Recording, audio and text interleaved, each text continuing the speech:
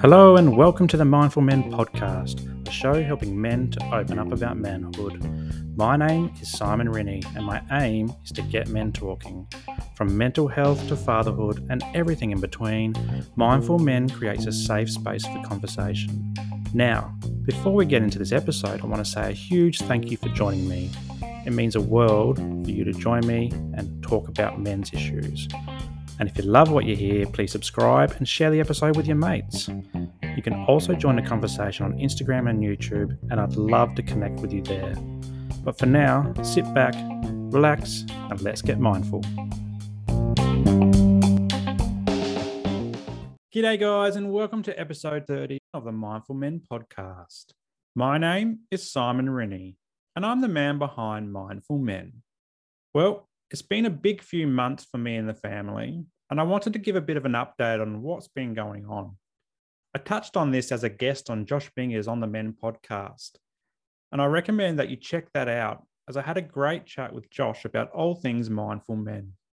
Now, one of those things we talked about was me quitting my job to start my business. Yep, I quit. I resigned.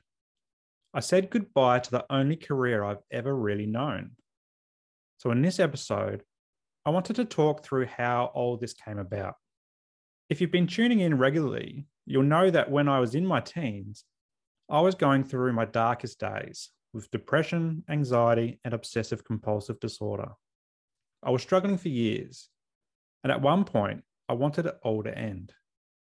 But somehow I kept pushing forward, and towards the end of high school, I started thinking about my career choices. And I told myself that I wanted to help people with mental health issues just like mine. But as I highlighted back in episode 8, where I talk about finding new purpose as a mature age student, I didn't end up studying a degree that could help me achieve this goal. As it turned out, after uni finished in my undergrad, I spent the next 15 years in the public service. And over that time, I've done some pretty amazing things and worked with some pretty amazing people. But I've also done some dead boring work. I felt undervalued. At times, I felt that no matter how hard I tried, my work was no less or more important than other people who did bugger all. When asked for feedback on policies, projects, programs, systems, and people, and I gave that feedback, you can't help but feel that it's just largely ignored. I've experienced pay freezes for years on end, and worker rights ignored or even taken away. I've experienced change fatigue, and change for change's sake, but not change in a good way. I've experienced connection with agency values, but also disconnection when the focus turns away from people to KPIs. People become numbers, staff become dispensable, and loyalty, hard work, and worldly perspectives ultimately mean nothing. I saw this with my wife a few months ago. She had been in the same government agency for her entire public service career, which spanned 14 years. Compare that to me, and I've been in a whole bunch of different agencies. My wife was recognised as a leader and a damn hard worker. Yet she was also overlooked for ongoing leadership positions because, well, for the last 5 years, she's been a mum. She's been a part-time worker, and she had taken the leave when the kids got sick. And all of this made her unreliable.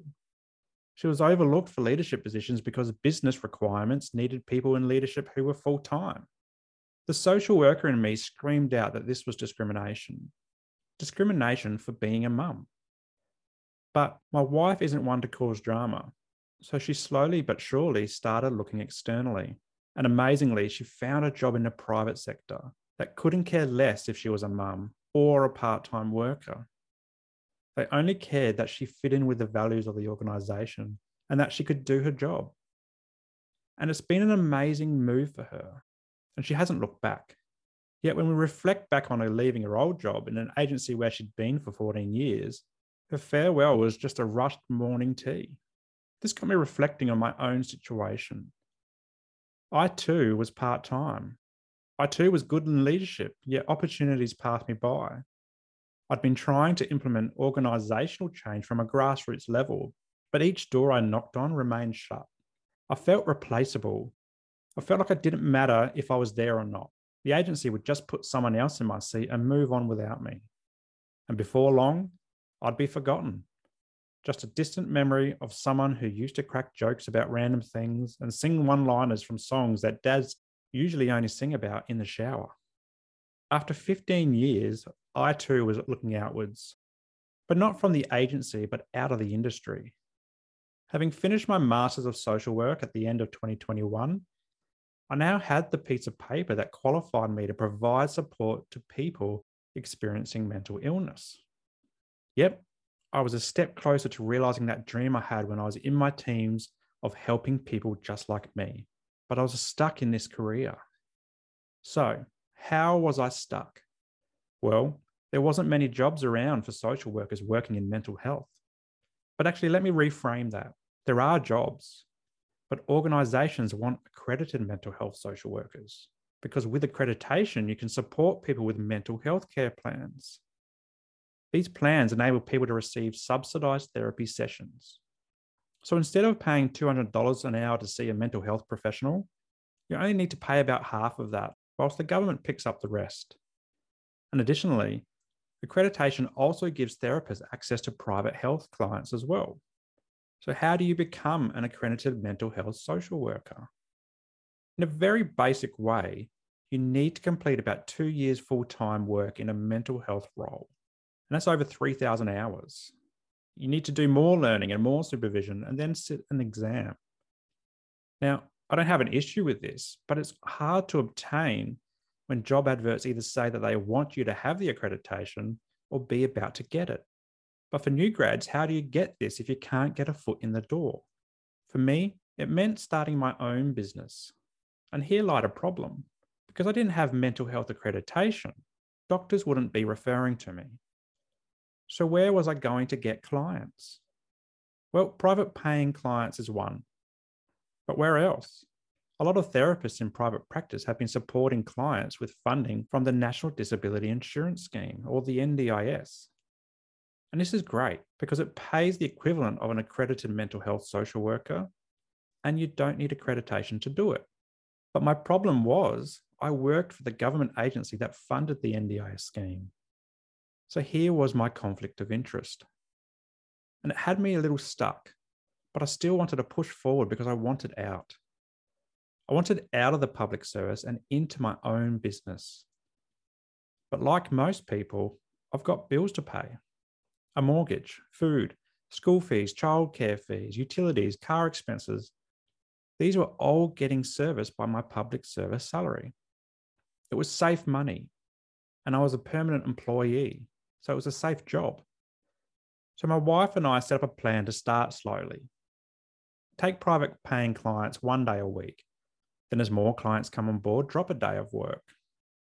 And I'll do this until I was ready to resign from the public service for good.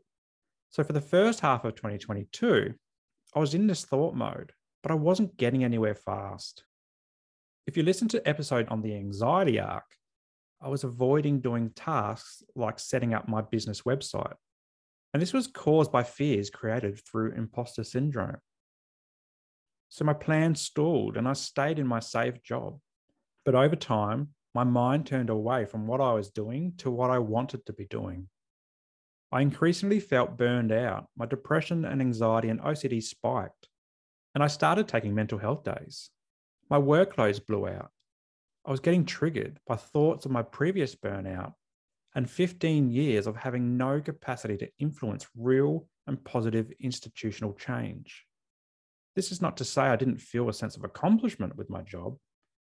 And in particular, over the last 4 years, I've helped so many NDIS participants access disability supports by approving their funding. And this has been awesome. I will always cherish this memory as a highlight of my career.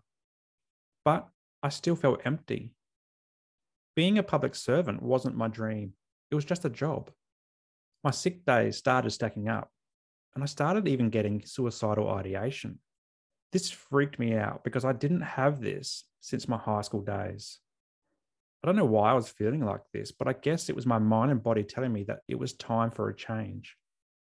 So I went back to the GP, I got a new mental health care plan, some new meds, and I booked a psychologist.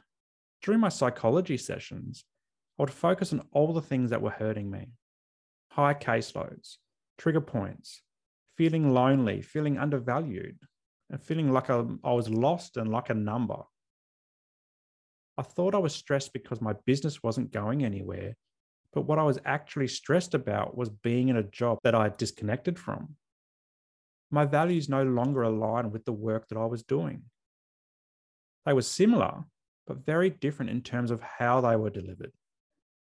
I really don't sit well with KPIs and seeing people as numbers.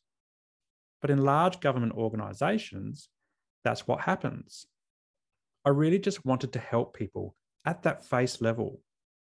I wanted to see them smile when I gave them a tip to feel better about themselves. Or those tears when they finally let go of something that they've bottled up for way too long. You don't get this in the public service.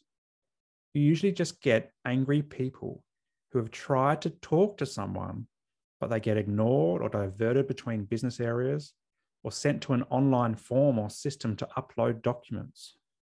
And the only feedback you tend to get is when you've stuffed something up. This didn't sit well with me, but it is what I had experienced over and over again in my career. The longer my mental health leave went on, the more questions I started getting asked about my return to work. When am I coming back? What have I been doing? What will my workload be? I got sick of it in the end. But the fix came from an unexpected source. A few months ago, my wife and I put an order in for a new ute, a Toyota Hilux. I've always wanted one of these, basically because the model is an SR, which are my initials. It seemed like a stupid reason to like a car, but that's what drew me to it. Plus, they're actually good cars and they'll run forever. So we put the order in and we had the cash ready to go. And we actually hoped by saying that we had the cash ready to go that it would speed up the delivery. But like anything at the moment, the delivery would take a long time, and actually about 6 months, if not longer. So we waited for 3 months. And when we called to get an update, the car wasn't even built yet. I got fed up with this and started looking for secondhand utes. These were also rare as hen's teeth because car yards haven't been able to keep up with demand because of delays in building and shipping new cars. But in early July, we found one for half the price that we would have spent on the new one. And we bought it. A Toyota Hilux SR model, the car that I've always wanted. And I love it. Sure, it's done a few more Ks than I would have liked, but that's okay. But as we made this decision, we also decided for me to use the rest of the money we would have spent on the new car and set it aside to pay bills whilst I get my business up and running. And I'm talking fully, not 1 day a week with just private clients. I'm talking leave the public service and book clients in throughout the week. And not just private paying, but also the NDIS participants, because that conflict of interest was now gone. So we made the very hard decision for me to quit the only career I've ever known. After 15 years, on 19th of July 2022, I had a video call with my work to let them know the news. This was a hard call to make, and I was bawling my eyes out. But it was the right decision, and I feel 10 times better having made it. Sure, I'm freaking out at the thought of trying to find my own clients, but I'm confident that they will come. But I'm also excited. Now I will have the time freedom to work when I want. If the kids are sick, I can work around clients to look after them. I'm not restricted to that 9 to 5 time slot and can work when I want to. I can work hard and get rewarded for hard work. I can implement change without having to ask anyone for permission. I can connect with people and businesses without worrying about government processes for doing such a thing. I can engage in political discourse, whereas for 15 years I've had to remain apolitical. I can build an empire or be just okay with enough to get by, plus a little on the side. And if it all doesn't work out, at least I've tried. I've learned a whole bunch of business skills. I've shown myself that I can do hard things. I can remind myself that there is more to life than a safe job in a safe industry. I can reconnect with work that fills my cup and aligns with my values. I can be me, totally, without restriction or policy or procedure telling me to be someone I'm not. And most importantly, the clients that I work with won't be a number. They'll be people with names. So what now? 2 days later, after making that call to work? Well, I'm using the remainder of my annual leave so I can get everything set up. I'm going to finally finish that website, set up my systems and start marketing. I'm going to start networking with like-minded people. I'm going to live my dream of running my own business and do what I can to make a real difference in people's lives. So there it is. Why I quit my job to start a business. I'll be sharing lots more of my business journey now, so stay tuned for more lessons learned along the way. But before I go, I recognize that not everyone has the means to just quit their jobs if they're feeling the same. In fact, I didn't have the means for most of my career. But you can do things to get the ball rolling. Perhaps some study towards a career that you're passionate about. Maybe it's learning about business skills.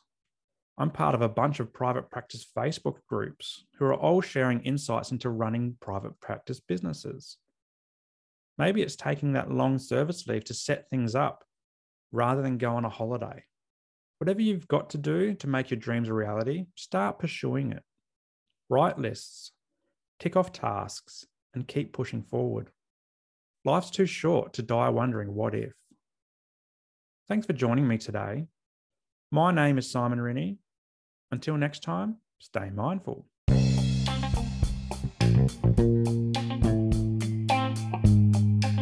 Well, that's a wrap for today's episode, and I hope you got some value from it. If anything triggered your mental health today, please reach out to your support networks. Also, if you loved what you heard, be sure to subscribe to the show and share it with your mates. For more from Mindful Men, you can check us out on Instagram and YouTube, and I'll throw the links to these pages in the show notes below. But until next time, stay mindful.